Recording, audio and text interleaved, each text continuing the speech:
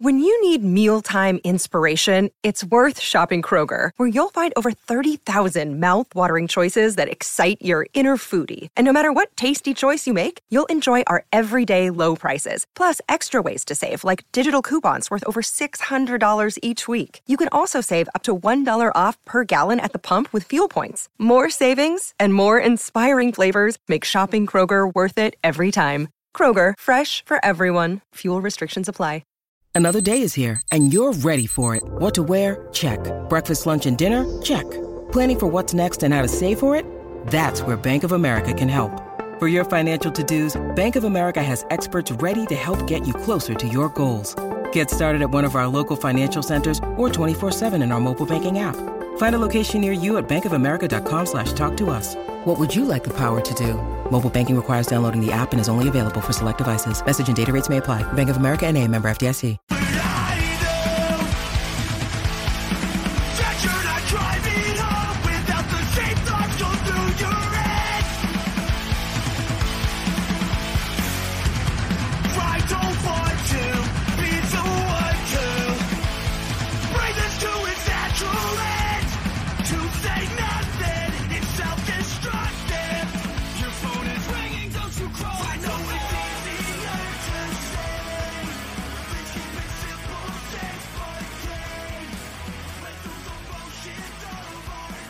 Yo, can I spit it? This is episode, I think 189, or something crazy like that. We're starting to get up there with, it's like Gretzky with goals. We don't even know how many of these we've got, but we're really stoked to be here with, really probably Long Island's, like, one of their biggest up-and-coming bands in Koyo. We got TJ and Harold here. What's going on, gentlemen? Thank you for being with us. Yo, thanks for having us. Real quick, what do each of you guys do in the band? We both play guitar. Sick. Nice. So we got the melody makers today. I love it. If you haven't had a chance to listen to Koyo yet, it's, maybe they're not on your radar or something. Go change that right after this episode. They've got a bunch of great music out. We're definitely going to get into the nitty gritty about, what's on the horizon for them, if we're going to get another EP or a full length, or how that writing process is going. But before we get too deep into all of that stuff, again, thanks for being here. And fandom wise, are we both Islander fans? I am definitely an Islander fan. Hell yeah. For yourself. Like I was saying, I have a soft spot for the Islanders, but I'm actually a Bruins fan, believe it or not. Okay, I can dig it. But Bruins fan. Yeah. I have a closet full of Islander stuff, though. Love it. Yeah, I mean, if you're from Long Island and like into alternative music, like in a band or even just into alternative music, there's a good chance that like you've got some Isle stuff just hanging out. Penelope's here, just so you guys know. That's my dog. I don't know why she's here, but she's here. Hi, just Penelope. Door down. Anyways, Penelope kicks my doors down often because she's like, "You're talking to Koyo, you make me listen to them a bunch." So she probably wants to hang out with you guys too. So let's just kind of jump right into it. You guys kind of released like a little 3-song, like sort of single, little EP kind of deal. With Pure Noise, I think just last year. Really kind of like an interesting thing. When I had first listened to it, you guys kind of lead off with that, a more acoustic-y track. And it was just like, is this like really what I was expecting? And then, as the track goes along, it develops and it's really beautiful stuff. So, kind of hanging on that 3-song EP with all that great stuff. Definitely interested to hear what's on the horizon. But tell me a little bit more about the creation of that EP, those singles. Like, were those 2 songs other than Call It Off, or like, did you have them in hand, or like, kind of how did the process of getting all that stuff together kind of shake out? Yeah, so those 2 songs were actually like Drives Out East era, believe it or not. Like we had those, like Straight North was written probably, I think Straight North was first. Okay. And funny enough, we actually played that song at the beach on we did this like secret show after a pop-up, and that was like the first time we ever played it. But yeah, so Straight North and both Tendage were like Drives Out East songs that kind of were just like, you know, these ones feel good, like let's do these ones. Sweet. And I know like you had 10 Digits Away was kind of like a single that you had released like multiple times before. Kind of like what was did Pure Noise kind of want it to be put out on Call It Off too? That's like just a DSP thing, unfortunately. Like in the digital streaming age, like we kind of intended for it to just be like, you know, a multi-track single. Like we wanted to we realized that in the time it would take for us to do a full LP post signing, it was going to be a little too much time with no music.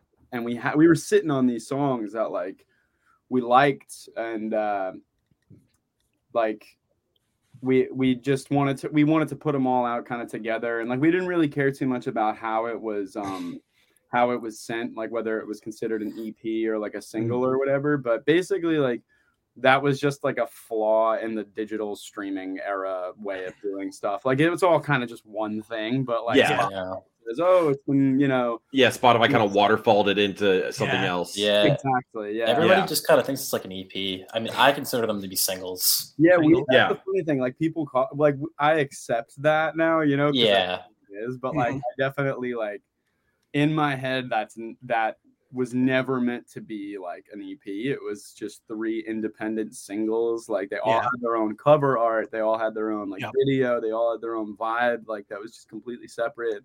And it was our way of sort of like doing what we kind of always talked about, which was like, we always kind of wanted to stretch Koyo, see what we could do, you know? Yeah. Like what sort of like, you know, not drive into one particular thing, one particular sound or vibe, energy or anything. And we decided to do the 3 singles like that. And it's sort of just like 3 different representations of like who we are, what we can be, you know? So like if those 3 songs like were on like your traditional, like, you know, late 90s Rev 7-inch, like what would have been your A side? What would have been your B side? Oh, 10 Digits Straight North would have been the A side. And then absolutely. Call it off. Oh, definitely.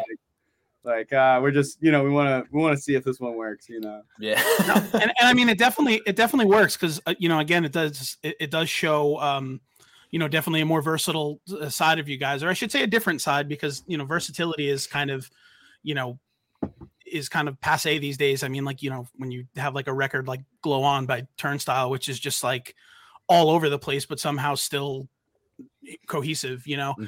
But just to kind of like pry a little bit away from, you know, that, you know, talking about like, you know, those like late 90s Rev hardcore years, and like, you know, when Epitaph was getting started as a small punk label and stuff, like 7 inches were kind of like what existed, you know. It was like, you know, you had a label, these labels didn't have a lot of money, they were DIY labels, so the only thing they could literally afford was just, you know, throwing 2 tracks on a 7-inch. Maybe if you got lucky there was, you know, color art, but you know, usually it was like, you know, a 2-color kind of thing because it was just what money was available. But you know, you guys you know, you seem to have a pretty strong connection with like the Long Island and New York hardcore scenes.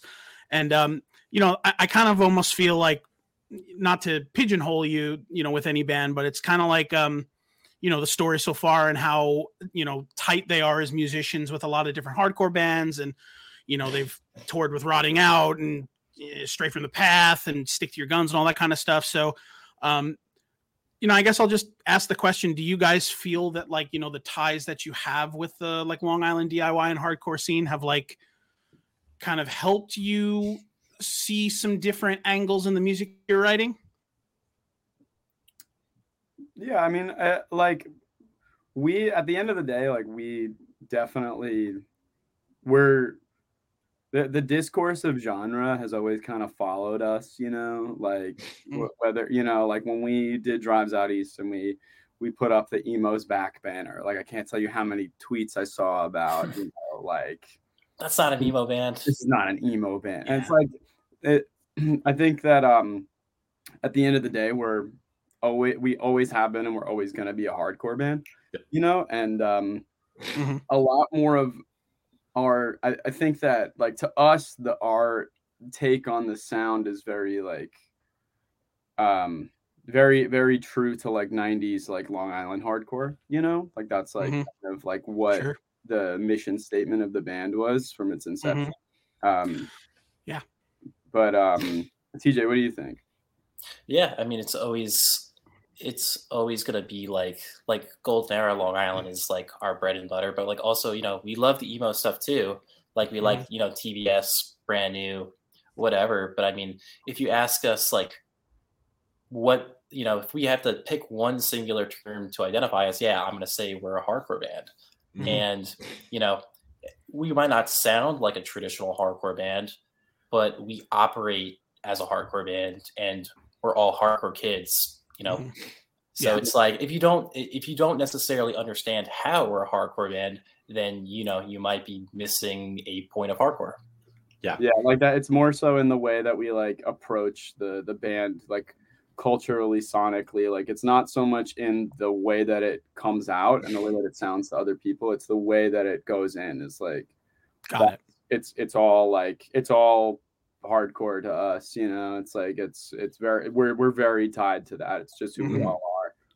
Yeah, and it's really tough to like, you know, these days gatekeep those genres. I mean, like, you know, because there's so much intertwining, but at the same time, like you're absolutely right. Like, you know, when I think of, you know, bands like Silent Majority and Reach the Sky and Bane and some of those bands, I mean, like they're, you know, to me, formative hardcore bands. You know, those are hardcore bands to me. But like, absolutely. But like, you know, someone could throw on Reach the Sky and you know, the way they hear it is, oh, you know, these guys kind of remind me of, you know, this newer band. It's like, you know, they kind of remind me of Strike Anywhere. They kind of remind me of a Wilhelm Scream or something like that. And not realize that like Reach the Sky were the predecessors to those bands being able to like sonically do what they do. So, you know, and on Long Island, that's no more noticeable than with Silent Majority, of course. Cause I mean, without Silent Majority, you don't have Taking Back Sunday. You don't have The Movie Life. You don't have Glassjaw. You don't have, you know, any of those bands that like, you know, when the 2000s boom took off and this shit started getting really popular, you know, the bands that kind of transcended everything. But, you know, if it wasn't for, you know, Silent Majority, and if it wasn't for Kill Your Idols and all these bands, that, you know, they wouldn't even exist. So I think that's an important thing to recognize. But so future, you know, let's talk Horizon. So, you know, are you guys actively writing right now? Or are we looking at maybe a full length? Are you able to say, can you really give us some of that insight? Or, you know, what's kind of on the horizon in 2023 for you guys, other than the tour that got announced, which we'll, you know, talk about next for sure. Yeah. Yeah. So we actually just, yeah. So we actually just wrapped up an LP. Oh, sick. Nice. Yep. It's, we're getting some mixes back now, but, it's 11 songs, and it will come out probably sometime, I want to say, you know, maybe we're, you know, aiming for like late summer, early fall, hopefully. Awesome. Nice. Who did you guys do it with? We did with John Markson. Oh, awesome. Yeah. And how was that experience? Because I know he's worked on a bunch of you know, other cool stuff, but you know, can you give us a little bit of insight into that experience, like how the production process was, all that kind of stuff? It was honestly incredible. Like John is, we worked with him for Straight North 10 Digits and Call It Off, and he is such a stellar musician, first and foremost, but like his, you know, he's become this incredible producer. Like this guy is I consider him to be very much so a tried and true producer, you know, like I think like Rick Rubin once said, like in an interview, like that a producer is kind of like a coach, you know, and like John is the best coach I've ever had, you know. He's like really, if Jack Black was the coach. Yeah. you have this screaming at you and rubbing his belly and doing all these different crazy wacky things while we're, playing whatever song 14 times, and he's like, you could not do that, do this, and you could not replicate this dude's like authentic enthusiasm he has for everything, for everything that you do musically. Like there is because I feel like often as a musician, you're nobody's ever going to be as excited about what you're doing as you are. Like John is way more excited. Yeah. Oh my God. John is going to like get giddy and crazy, but the whole process was really, really incredible. We had our really good friend Mike Dubin in the studio for pre-production with us, and he's his presence there was great. John and him get along great. It was really nice.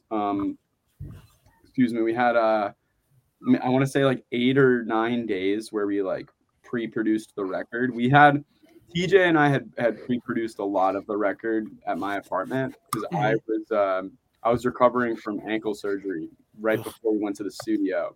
Yeah, I was doing physical therapy while we were in the studio, so yeah, I had nothing but time, and I was just locked away at my apartment, and I was in a wheelchair at the time, so TJ would come upstairs and sit with me for hours at a time, and we like pretty much we were able to bring John this massive amount of songs. Yeah, awesome. I think we had like 17 demos.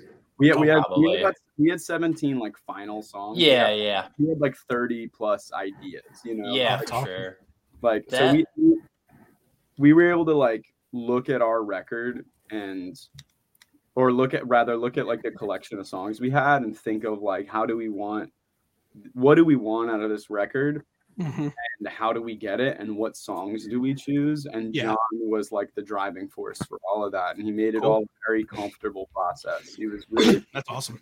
Yeah, and like we've never gone away, and like we stayed in New Jersey for essentially what was like, I don't know, on and off, like felt like forever, but we were there on and off, and it's like we've never had the experience of like live. You go to sleep, you wake up, you're with everybody already.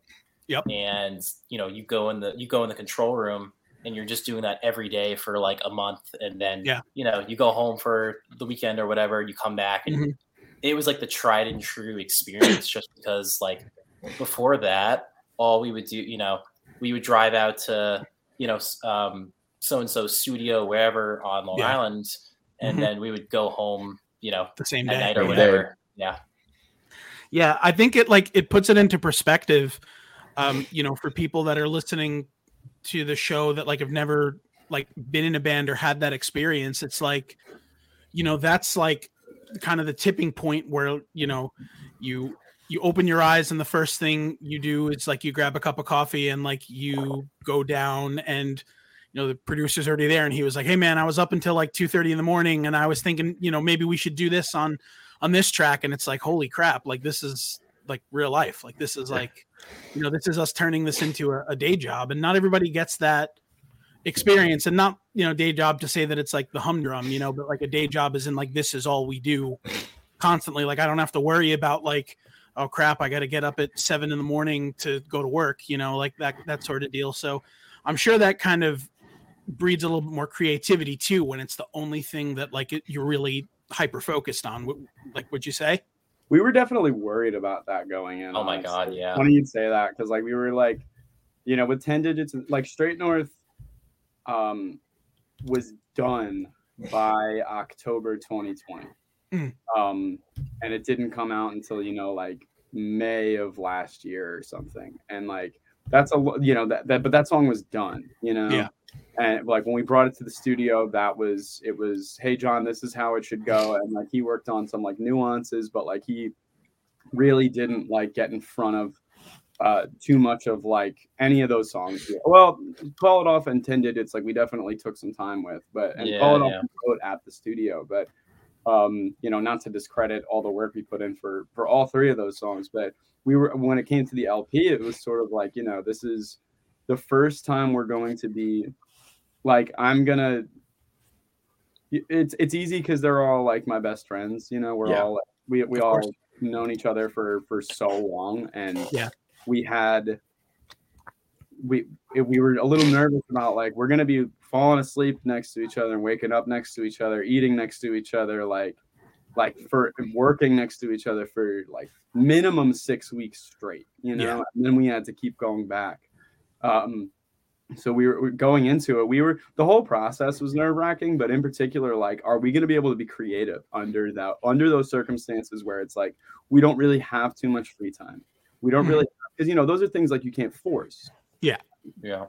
Your eureka moments per se, like they often happen when you're comfortable being vulnerable, and we didn't know like is that going to happen while we're all on top of each other together for like nonstop, you know? And thankfully, it was an environment where I mean, TJ might disagree, but I thought it worked like way better than I thought it would. You know, like I felt more creative there than any time and place in my entire life. You know, it was like this is where it felt like the only thing I'm supposed to do here is make a record. You know, like, and everything else was just other stuff. You know, no matter how important it was like that's, you know, on the back burner. I have to make a record. I think when you're working with someone. Oh, sorry. Oh, you go, TJ. Sorry. I think also being with John made us feel like excited on those songs, because I think like, you know, like we were listening to the same songs for like, you know, months on end, and we're like, you know, like, is this good? You know, is this like the song or whatever? Yeah. And you know, we would show it to John, and John would give us like paragraphs of, you know, notes like highlighting what he likes about the songs, like what could be different or, you know, what can be better.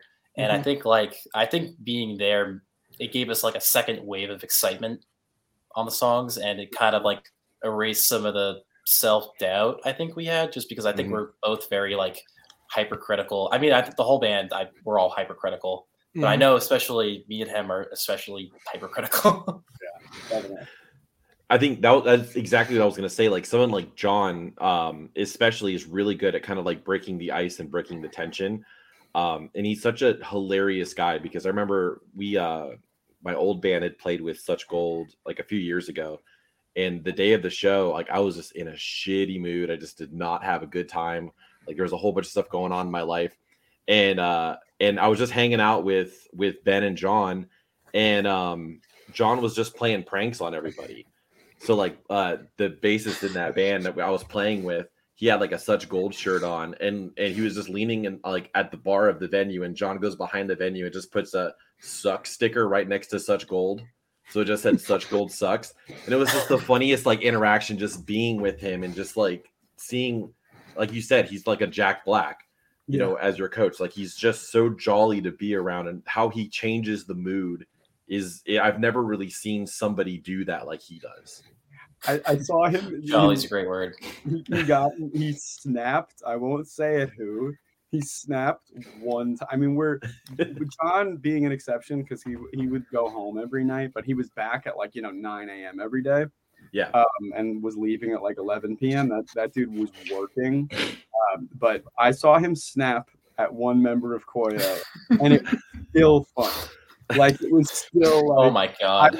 I was laughing hysterically. I could not believe how funny I thought it was, and he was genuinely mad. I will never forget it. Yeah, it was. Oh my God! You got to tell the story. Don't say the name, but at least tell the story. Well, there were a handful of repetitive jokes at John's expense. Like we had a bunch of like rude nicknames for him. Not even rude, you know. But there's some of them are a little meaner than others. Yeah. And yeah, we could say that. There are definitely some mean nicknames that John had accrued over that 6-week period. And one of our members was just decided to say it over and over and over again. And John turned around while he was working, and he was like, "Do you have to say that every time you talk to me? Like, can you say anything else?" Like, and then started going off on him, like digging in pretty hard. Like, it was awesome. Securities. Yeah. like just steamrolling him as he was rotating his chair back to his desk and just laughing at it. It was hysterical. It was quick, short-lived, and I got an enormous kick out of it. And that member of Koyo was silenced. He had nothing. It was awesome. It was so dope. It was really fun. It was very necessary at the time. Yes, it was. Yeah. I love that. Maybe we need John to come here and just lay into Tom every once in a while, even though Tom's just back. Dude, this is Tom's like third episode back. So rude. Unbelievably rude. I mean, if you want, but have at it, Justin. So I know like Tom was alluding to kind of like, you know, the Long Island hardcore scene and the ties that you guys have to the Long Island hardcore scene, but I kind of want to take it back to that genre defining, because to me, you know, I grew up in like the Eulogy Records era of like South Florida, so I saw bands like Kids Like Us and Red Baron, Know the Score, like Shere Khan, and to me, like, you guys remind me so much of that kind of like early 2000s, like you said, late 90s, early 2000s hardcore. And I think right now, anytime anybody hears a punk beat and hears anything that's not necessarily like a guttural or a fry scream, they immediately think it's like pop punk.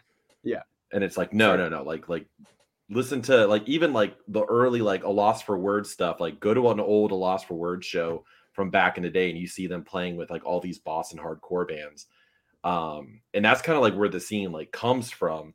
And I feel like, especially with like pop punk, like that's kind of like lost its way a little bit, where you're missing out on that kind of like edge, where it's like the hardcore scene and the pop punk scene used to be like super tight. And I'm pretty sure like I haven't seen it since before you guys. Last time I saw it was really with like maybe Early Stories So Far and like Set Your Goals like forever ago. But you really don't see it very often. Like, you know, you guys like ripping Sound and Fury too. Like that was so cool that last year to see like the videos coming out from Hate 6 about that. Yeah, I think that right now is a really good time for exactly what you're saying. You know, there's a lot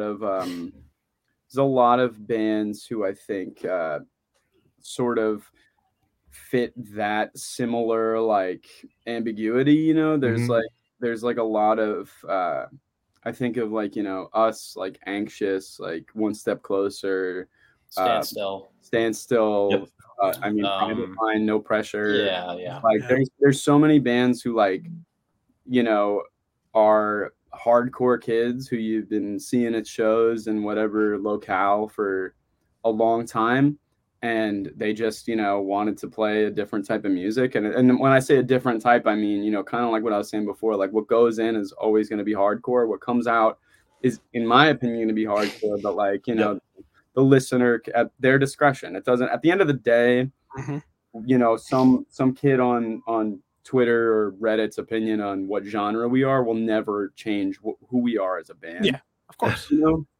And it's like that topic always will follow us forever. I can't tell you how many sent of is Koyo hardcore? Is Koyo pop punk? Like, I think we've seen a collective. Are you employed? You know, are you employed? Like, you probably, there are probably more important things to think about. No offense, TJ. No. Oh my God. Yeah. No. And I get exactly what you're saying, because like the reality is like you're gonna listen to what you listen to.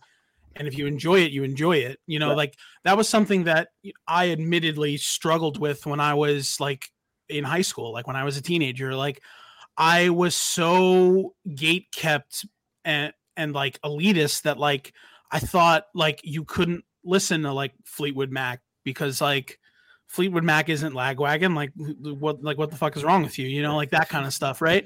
And like that's kind of how I grew up. And then I got into college and I went to college for music, and here I'm, you know, starting to get into, you know, playing in symphonic orchestras and jazz bands and stuff. And I was like, well, you know, I could still listen to Texas Is the Reason whenever I want, but I can't, you know, tell my jazz history professor that, you know, Miles Davis is a fucking loser because he, you know, was never on polyvinyl or whatever. And like, it doesn't work that way. So, but like, that's kind of how like my brain went, and you know, up until a certain age when I realized like it doesn't really matter. And I think more and more musicians that are in that, like that were in that genre in the 2000s and have come out of it, have realized like that you can write the kind of music you want to write, and you're not going to be able to keep it the same forever. You really can't write the same record at 18 and at 35. You can't. Like, you've lived another whole life, and you're going to be influenced by different things, and different things are going to start to catch your ear. So, you guys are correct me if I'm wrong, but like in your like mid to late 20s, or are you guys a little younger? Yeah. Right. Yeah. So having said that, like the Koyo that exists now, 3 records later is going to be a completely different Koyo, because you're going to have toured with, these 10 bands, and you're going to have these label mates, and you're going to do this, and it's just going to influence you. And like, this whole idea that some of these like elitist music fans have, that like every record should sound the same and like they put it on blast when it doesn't, is like kind of crazy to me. Like, biggest example I could give with that is like a band like Deaf Heaven, who I'm sure you guys are familiar with, right? They went from like being like, a post-rock black metal band to like a shoegaze band. 100th did it. Turnover kind of went from being a pop punk band to like a more shoegazy band. It's like, it's just kind of where you are in life, and the kind of music you want to write has to reflect where you are in life, because you won't be having fun if you're like, well, gotta write LP2 and it's gotta be this way, because you're gonna feel stifled. I would think. Yeah. At the end of the day, Koyo is like a very genuine effort. It's like, yeah, like I can speak for Joey, especially in saying, he is very committed to and wants to preserve like the thing. When he writes lyrics, like, it's never going to be about someone. It's never going to be like a storyteller. It's going to be his life. It's going to be him. It's going to be real. It's not going to be like this like weird. Not to like say that stuff like that is bad. It's just like, we are musically and lyrically very genuine people, and I think that's you're completely right. That's always going to show.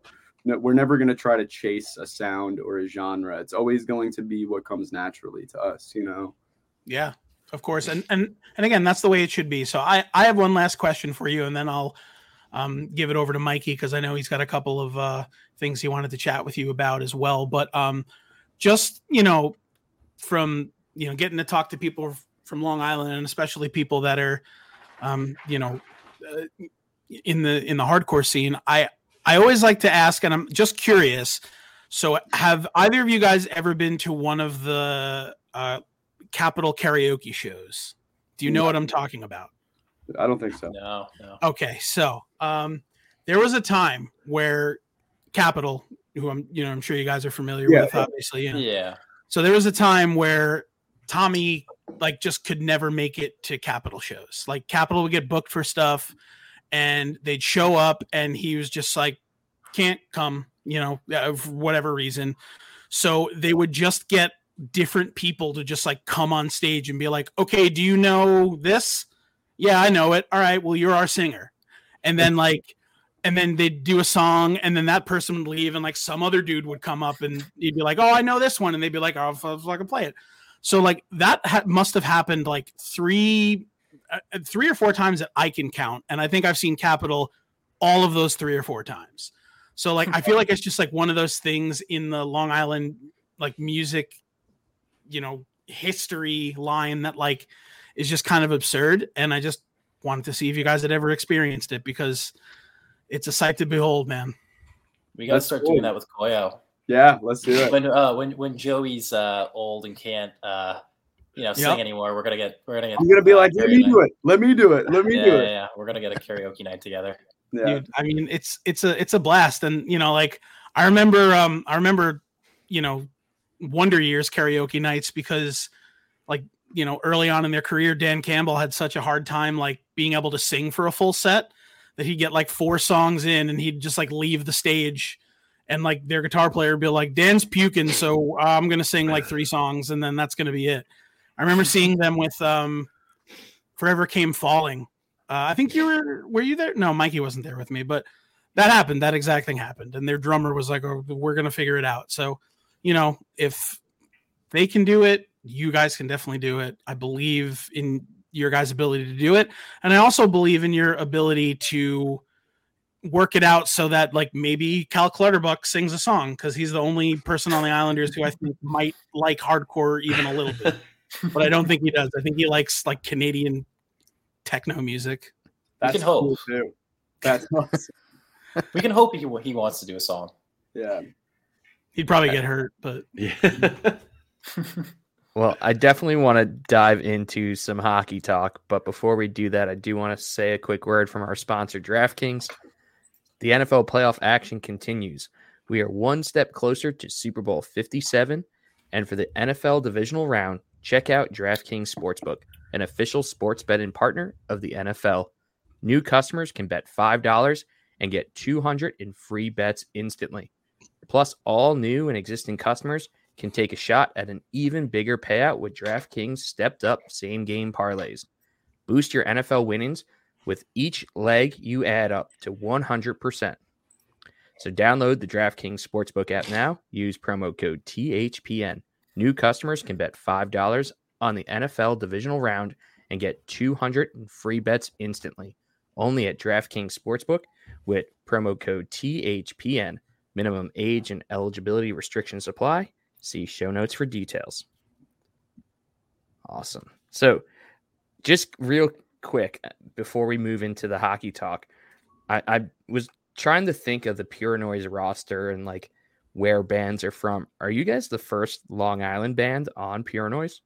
Sanction was, I think. Yeah. Sanction was before us. Okay. I was just kind of going through quickly, and I was like, I don't know if there have ever been a Long Island band on there, but that's pretty cool. I was thinking about that too. I think just Sanction, yeah.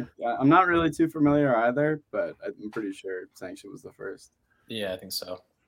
Interesting. All right, cool. Just wanted to get that out of there. So I guess when you were in conversations with Pure Noise, did your love of hockey come up with Jake? Because I know Jake is a huge hockey fan as well. It came up when we went out to lunch that one time when we were in Nashville. I don't remember the restaurant, but it somehow got brought up, and I know he's a Kings fan, right? Yes. Yeah. He unfortunately broke. He plays hockey still. And I say still as if he's 75 years old, but he's 28 and he plays hockey, and he broke he just destroyed his ankle like not long after we had lunch with him in Nashville, and that was the first time we had ever met him in person, and had a great time. He's an awesome guy. I love talking to Jake. He's a great dude, and week or so later, he breaks his ankle really, really bad. And a week or so after that, I break my ankle really, really bad. So he not nowhere near as cool. I wasn't playing hockey, but he sent me a pair of like a really, really nice, like the Rolls Royce of crutches. While I was recovering, they were incredible, and I got to give him a quick shout out for that. That was incredible. That was and recently I saw him post that he was playing hockey again, which made my heart very happy. I reached out to him about that. I thought it was very cool. Shout out Jake. Yeah, he's the man. Hell yeah. So have they permanently moved headquarters to Nashville, or are they kind of both? Yeah, yeah, like we visited the office out there.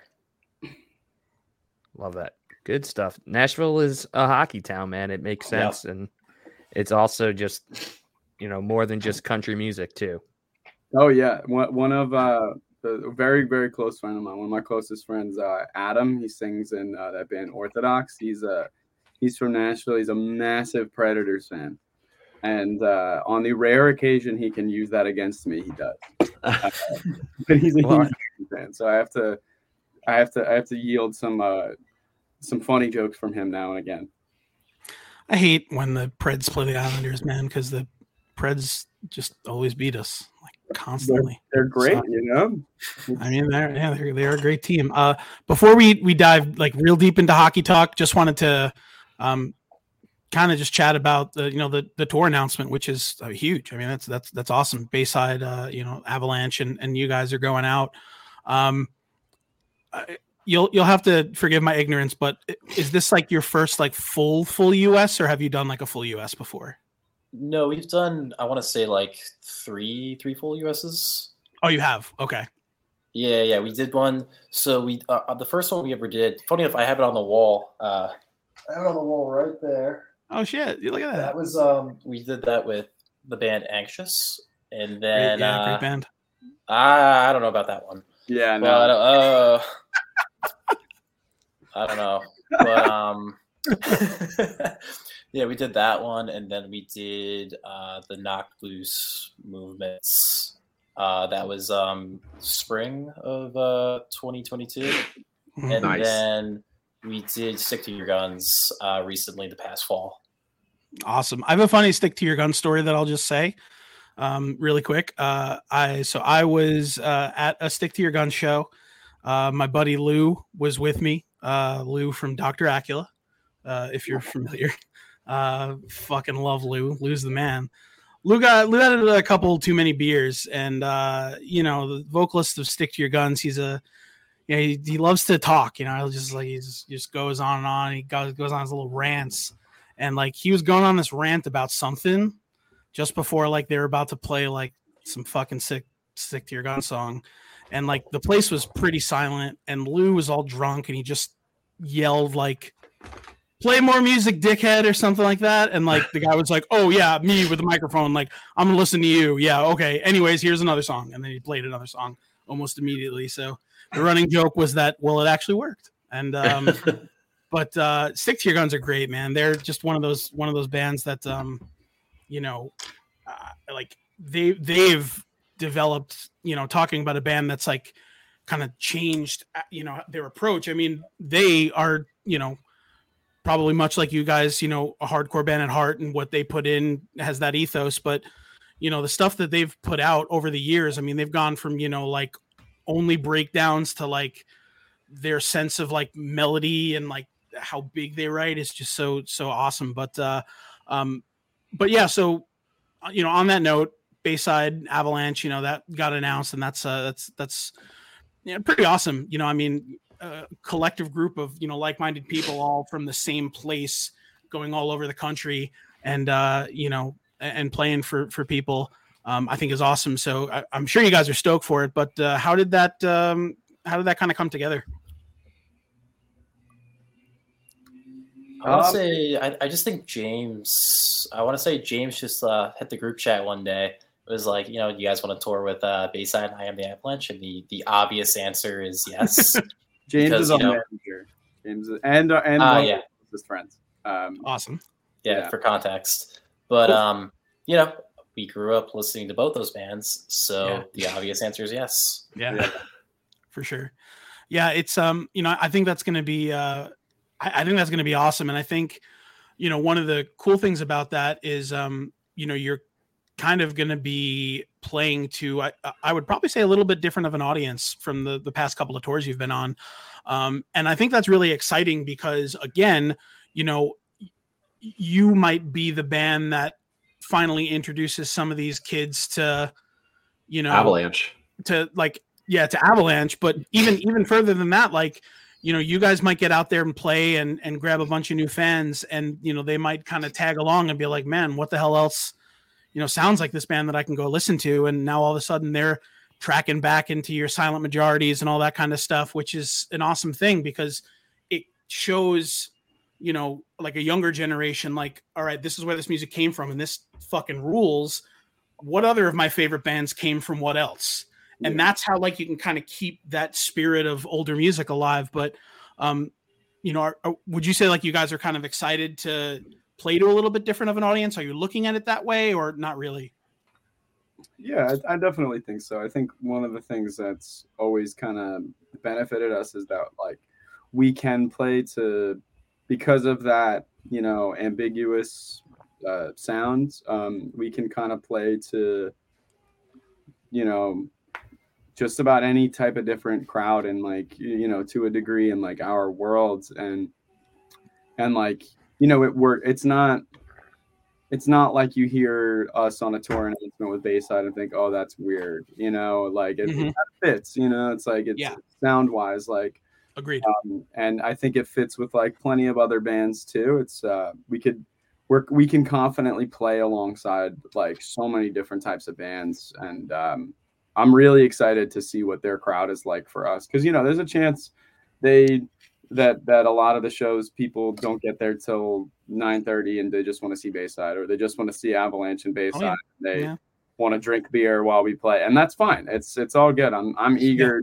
I'm happy to just play. You know, and all of us are like we're all just really happy to play and see what's up, see what happens. You know, I'm excited to kick it with those guys for a while. Everybody seems really cool. John will also be on that tour too. Yeah. Oh, sick. Yeah. That's awesome. And when does it start? I want to say so. We leave the 3rd or the 5th, maybe. Okay. Cool. Right. Yeah, we do 3 routing shows to Texas. So we're gonna play North Carolina and then Florida twice, I think. I think Atlanta too.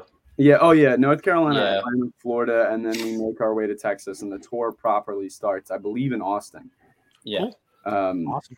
And that's on like February 10th, maybe, or something like that. And it doesn't get home until March 12th, maybe.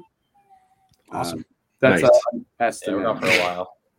Cool. Awesome. Well, you know, obviously we wish you guys all the best with that. And, you know, I'm sure it's going to be a hell of a time. And, you know, I'm sure, you know, the ears that you're playing to are going to really dig what they're hearing. So, you know, definitely stoked for that. So let's kind of get into it a little bit with TJ. You know, being, you know, are we born and raised on Long Island and you just happen to be a Bruins fan? How does this happen? So I'm the only member of Koyo that actually wasn't born on Long Island. But so for context, my entire family, including my mom and dad, are both from Long Island. Okay. And growing up, I spent a lot of time on Long Island. And then eventually I would actually move to Long Island. So the only bit of New England that really ever wore off on me was the Bruins.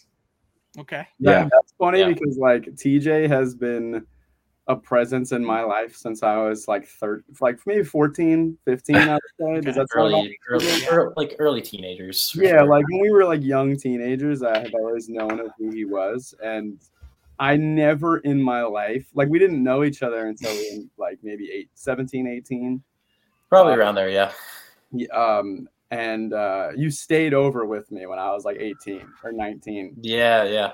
Like oldest I could have been was 19, and that was like the first time we were like just together, just the two of us, you know. Yeah. But I met everybody else beforehand too.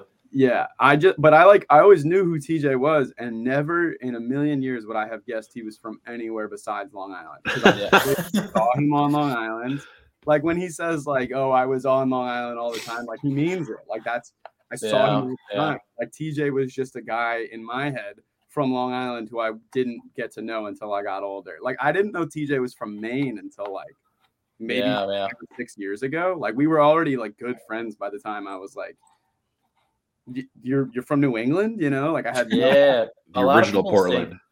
A lot of people think that I was born on Long Island and then moved away and then came back, and that's just not the case. But I don't know, you know, I don't know what it is at this point in my life. I usually just tell people that I lived on Long Island beforehand, before moving to Brooklyn, just because, you know, if they really want the lore and the details, I'll get into it with them. But you know, I was just from a young age, we were just always, you know, back and forth. We were always there. And then, you know, eventually I moved in with my lovely grandmother, who recently got a condo out in Riverhead.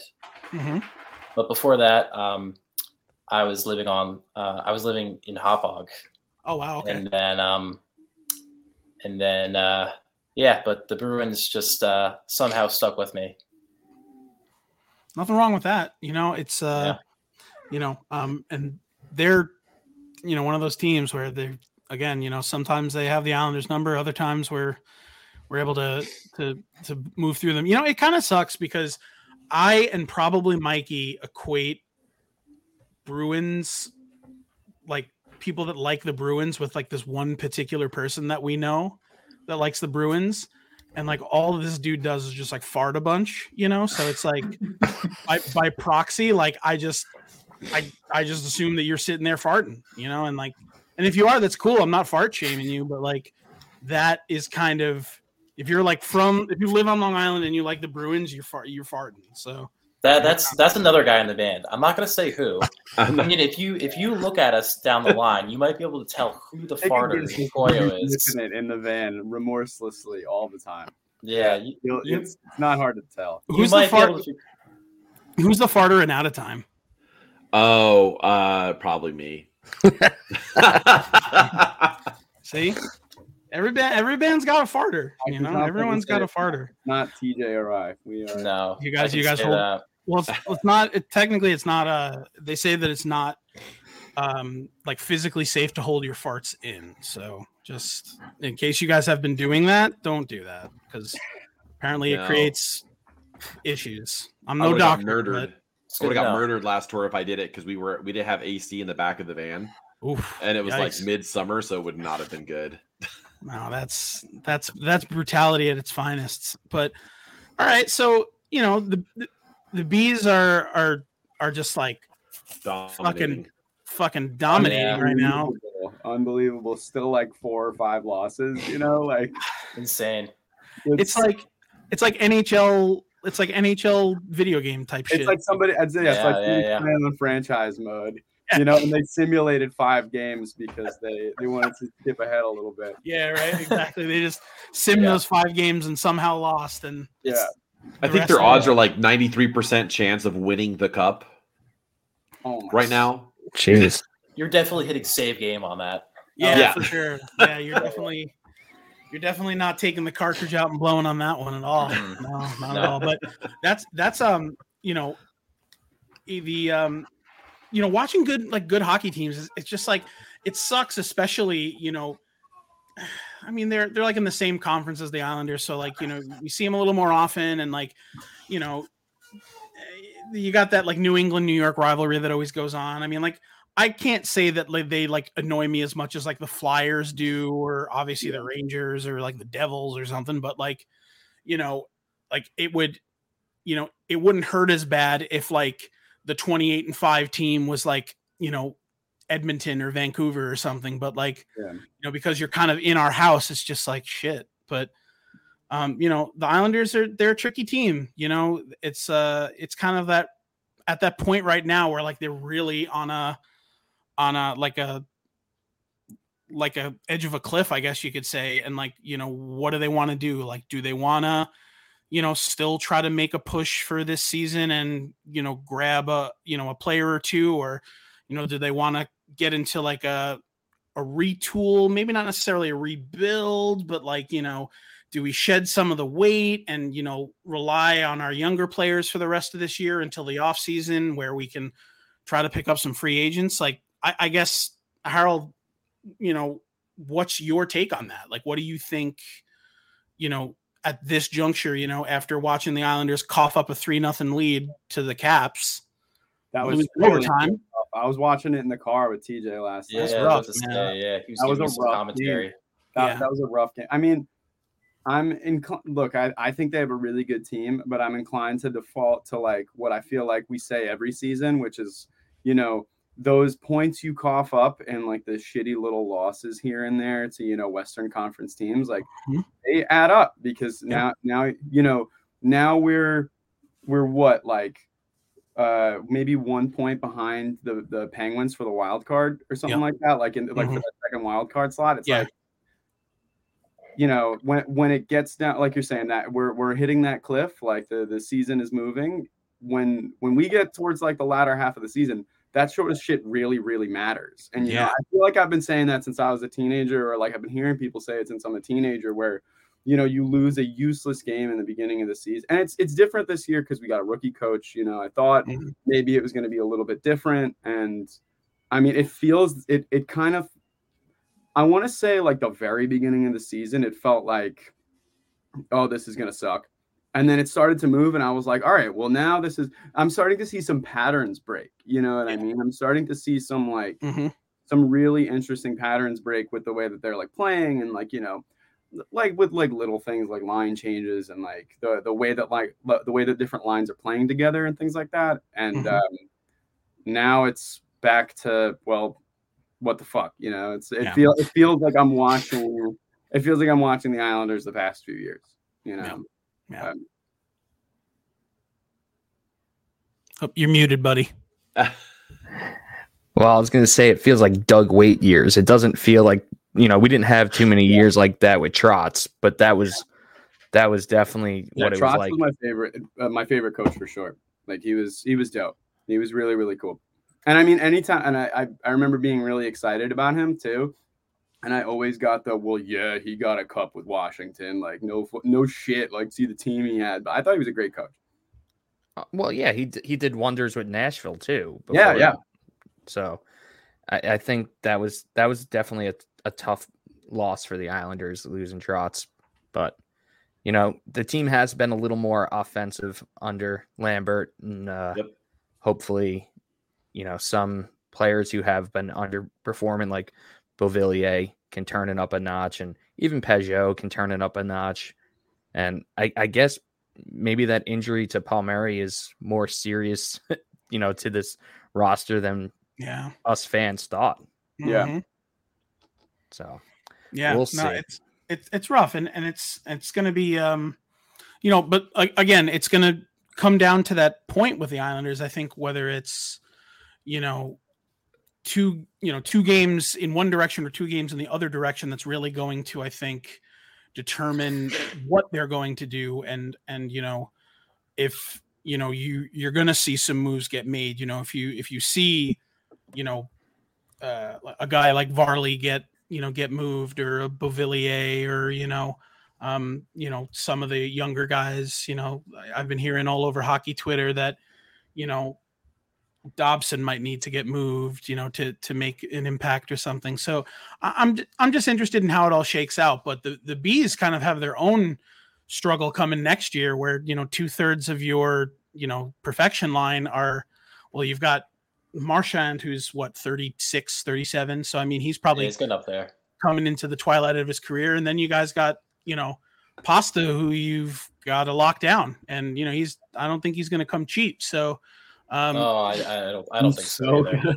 Yeah, so I mean, what is he, like the second best scorer in the league right now? Yeah, something like that. No, yeah, he's. Do you guys know who the Islanders drafted instead of Pasta? No, I don't think I want to know. Michael Del Cole.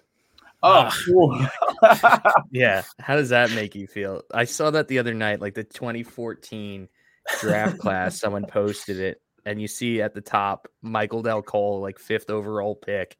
And I'm like, all right, who was drafted after him? And the list that's after Michael Del Cole is just like all stars. And I'm like, dude, this guy couldn't even break it on the 4th line. And that's like with the coaches giving him a shot, like, so that he wasn't a complete bust. But then, geez, that was some bad drafting right there. Oh, absolutely. That's unfortunate. I had no idea. That's hilarious. Yeah. I think 2014, I think was Draisaitl. Like, well, he was a number 1, but I mean, that was his draft.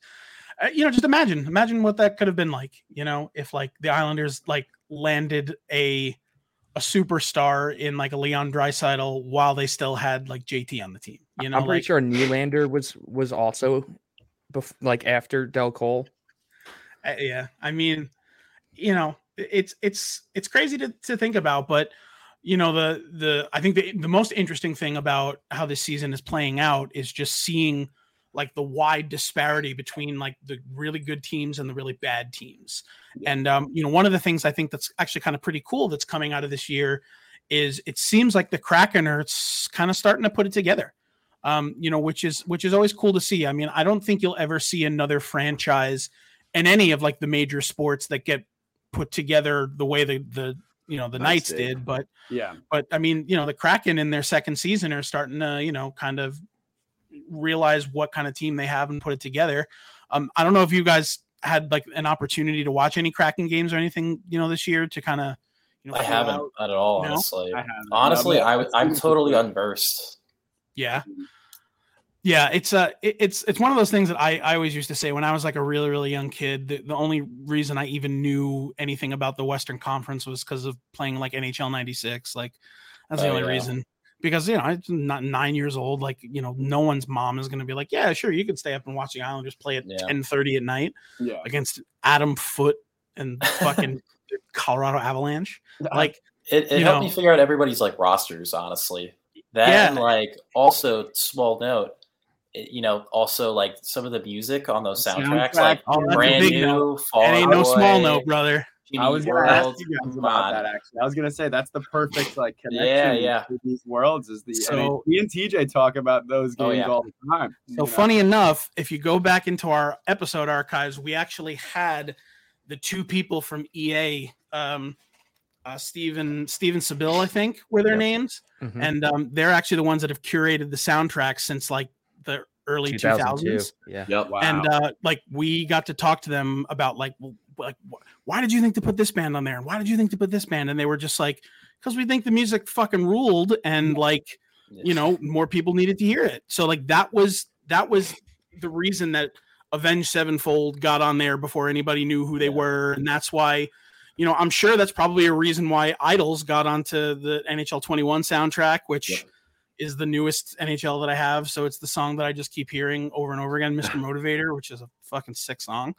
But yeah, we were lucky enough to be able to pick their brains about why they chose some of the stuff they did. But iconic, I mean, like iconic music, like was on some of those soundtracks. It's like, for me, when I think of like the video games that shaped like the music I listen to, it's the NHL soundtracks and the Tony Hawk soundtracks, like those put together. Yeah, easy go-tos. Like, that was it. And I mean, like to this day, I still, whenever I hear No Cigar by Millencolin, I hear the level ending beeps when they're not there.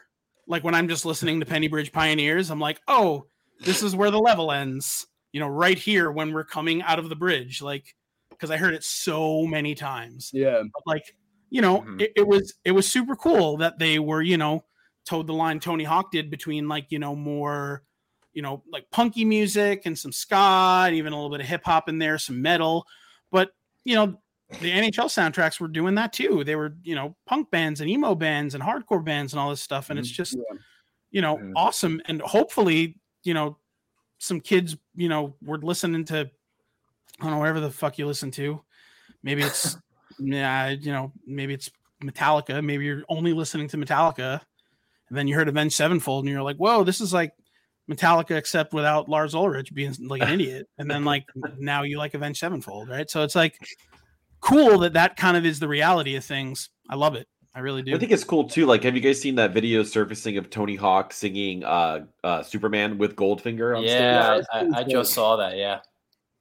Like Goldfinger owes their success to Tony Hawk and 99 Red Balloons. So they owe their success to Tony Hawk and whatever that weird German band is that originally wrote like 99 Luftballons. Like that's them. And well, I shouldn't say that. That's where Goldfinger like at least got big from. And now John Feldman keeps adding an N to his name every time he produces another gold record.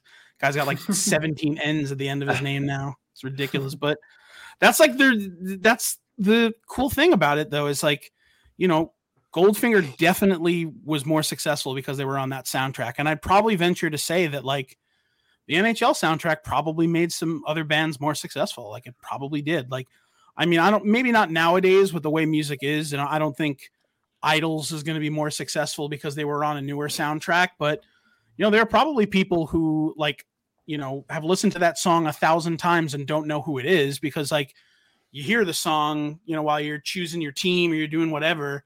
And you're like, oh, this song's pretty cool, but you never think to yourself to like look in the direction of like where the song is. So like you probably one day hear it somewhere and you're like, holy shit, I know this song. I know this whole song. And then you're like, oh, this is the band. Let me listen to what else they've done. And then now you're listening to Idols and you realize they rip. So So, I think question then: what would you guys, if you guys were to get a Koyo song on a soundtrack, whether it was THPS 1, 2, or 3, or an NHL soundtrack, which would you guys choose? That's definitely. Yeah, I would say. Well, I would opt to say an LP song, but and obviously they're not out yet. But if I had to pick one that's already out, but which would you choose? Like which soundtrack? Oh, you can only pick one. Oh. Yeah. That's such. I think the nature of like my childhood, I would pick an NHL soundtrack for sure. I think I would too. Yeah. But like I think overall culturally, like I was always the kid where like I played the NHL franchise, the EA Sports NHL franchise, like religiously as a kid, as I'm sure everyone did. Yeah. Like I played it all the time. And my favorite, worth noting, was 2003 Jarome Iginla on the cover. That was a good one. That was the game, and the soundtrack was outstanding. And I was the kid where, like, when I would play, like, with, friends of mine or my cousins or whomever, I would say, like, oh, I love this song. And they would be like, okay, like who gives it? That's not why we're playing, like move on, like, and so I think that but with Tony Hawk games, I feel like it lent itself a lot more to like people actually giving a shit about the music afterwards, like it seemed to be more effective. But I think I would pick NHL soundtrack for sure. I think I'd pick NHL also. Yeah. Like I do agree with your point though. Yeah. Little known fact about NHL 03 is NHL 03 had Pitiful by Blindside on it, which is I saw Blindside at Furnace Fest and was losing my mind during that. Dude, Harold made it a point to go see like that one song. I needed to see such a good song, man. Blindside is a great band, and like they're from like Sweden, I think, or like something like that. So like how many chances are you going to get to see them? And all right, I'm quickly going to ask about it because we're going a little long on time, but Furnace Fest. So like you guys played Furnace, right? Yeah. Didn't you? Yeah, we did. Yeah. So I just like highlights, like you didn't even have to go crazy. Just like, what were some of the bands you saw? What was the atmosphere like? What are the Sloss Furnaces like? Like just, did you go see Evergreen Terrace when they played Dear Live Journal? Like what did you do?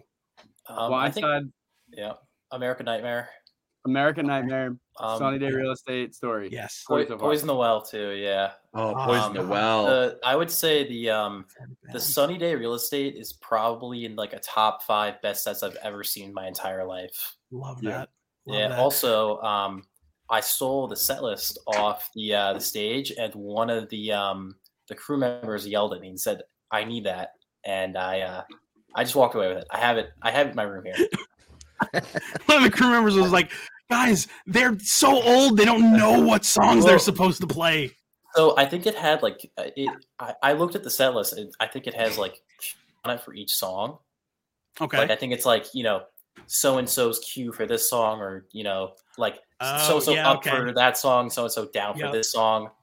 Yeah. And like there's a couple set lists around the stage or whatever, and there's one like right past the barricade because they taped it off, so it's like it's a big deal. So obviously, they don't want everybody on the stage, and like to be on that stage with some of my best friends singing Sunny Day Real Estate side stage was already, more than I could ever ask for. Yeah. But, one of the set lists was just slightly beyond the barrier. And I was like, I think I looked at Harold actually. I think Harold was the one who prompted me to go grab it. I was just like, should I go over there and get that? Nod. Yeah, I swear to God, I think it was you that said go get the set list. And you're asking for encouragement to do something like that you probably shouldn't do. I'm gonna do it. Yeah. So they wrap up. They do an encore, and then I hop over really quickly. I'm looking both ways. I grab that. The set list is taped to the floor. I rip. I very carefully so it doesn't rip. I grab it up, and then I pop over, and that's when the guy looks at me. He's like, "Hey, I need that," and I look the other way, and I just get off the stage.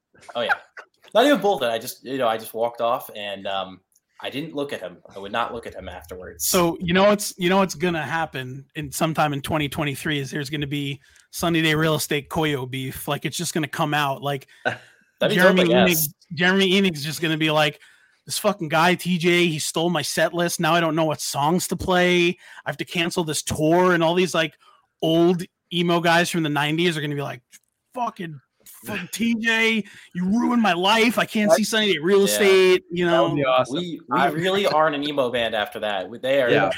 There is no way we could be an emo band. There's the Gatekeepers coming out, dude. Koyo our heel band, the heel band of the 2023. What's funny too is that I think Joey, like I came down with the set list, and I think Joey went up and walked around the stage, and he was trying to find a set list, and at that point they were all gone.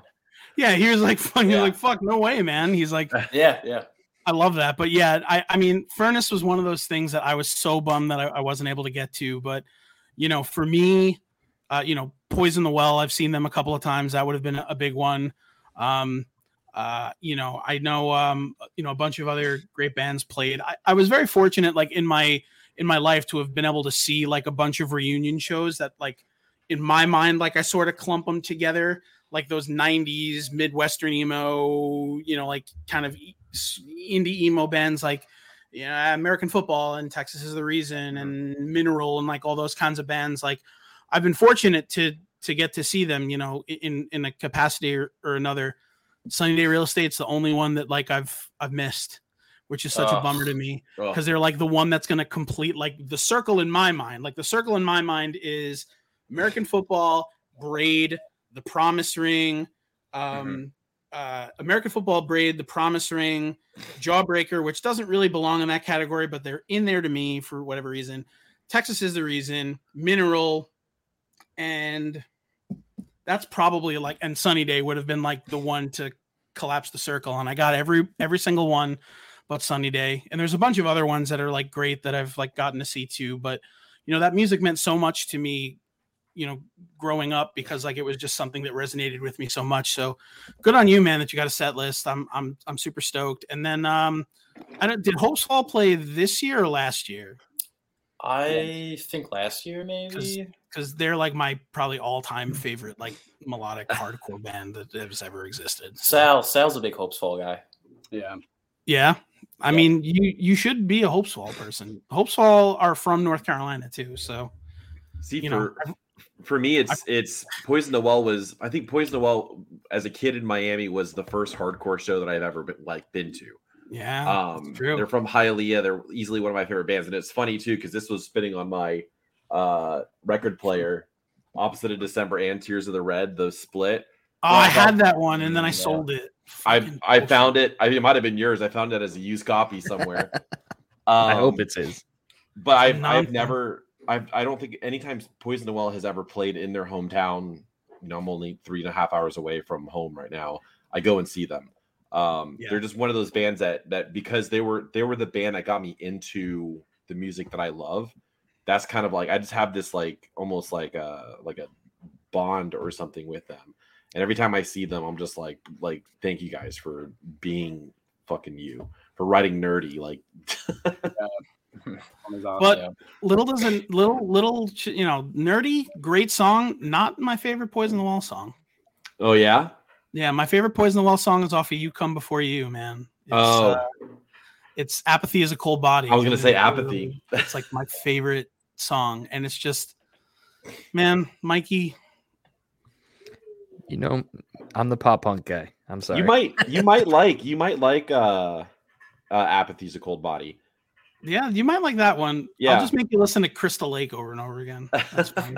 You'll get it. But I it's awesome, and I'm so stoked that you guys were able to be a part of something that's as epic as Furnace Fest was. It's like kind of if you grew up in Christian metal and Christian rock, it was Cornerstone, and if you grew up in all the different stuff, if you grew up in SoCal punk, it was Punk and Drublick and all that kind of stuff. But it's awesome, and I guess just to kind of close it out, if there is any I guess this is how I'll phrase it. So if there's any band, past or present, that you guys would like love to share the stage with, like either a band that you might still have the opportunity to, or didn't get the opportunity to, it could be because of how they influenced you, or it could just be because you love them so much. And, you just would love to share the stage with them. But I'll start with you, TJ. What would you say, if you had any pick of the litter of a band that you'd want to play with, who could it be? I would probably pick either Taking Back Sunday or maybe Fall Out Boy. Okay. Awesome. I love that. And what do you say, Harold? Blood Runs Cold. Yeah. Nice. No, I don't know. Neglect and Bulldoze. Love it. I think that would be cool. I have a quick story because we're wrapping up and I couldn't find a segue for it. It's go for it, man, please. It's just a piece of Koyo lore that I've never revealed on like a podcast or first time anywhere else. Really. So Joey and I, the singer of Koyo, obviously, and I, 9 years ago, maybe 10 years ago, sang at an Islander game. Oh, get the fuck out of here. Where to go? Tell us more. Yeah, please. We were in a school choir. We went to a massive high school, like 2,000-3,000 kids. And there was a choir of like the 40 best singers, and we would travel and we would do competitions and stuff. And we sang at an Islander game together one time. It was like maybe 20-30 of us went to sing, but it was Joey and I and a couple of our friends. My now fiance was singing with us. It was sick. We sang between first and second period. We were wearing a tux.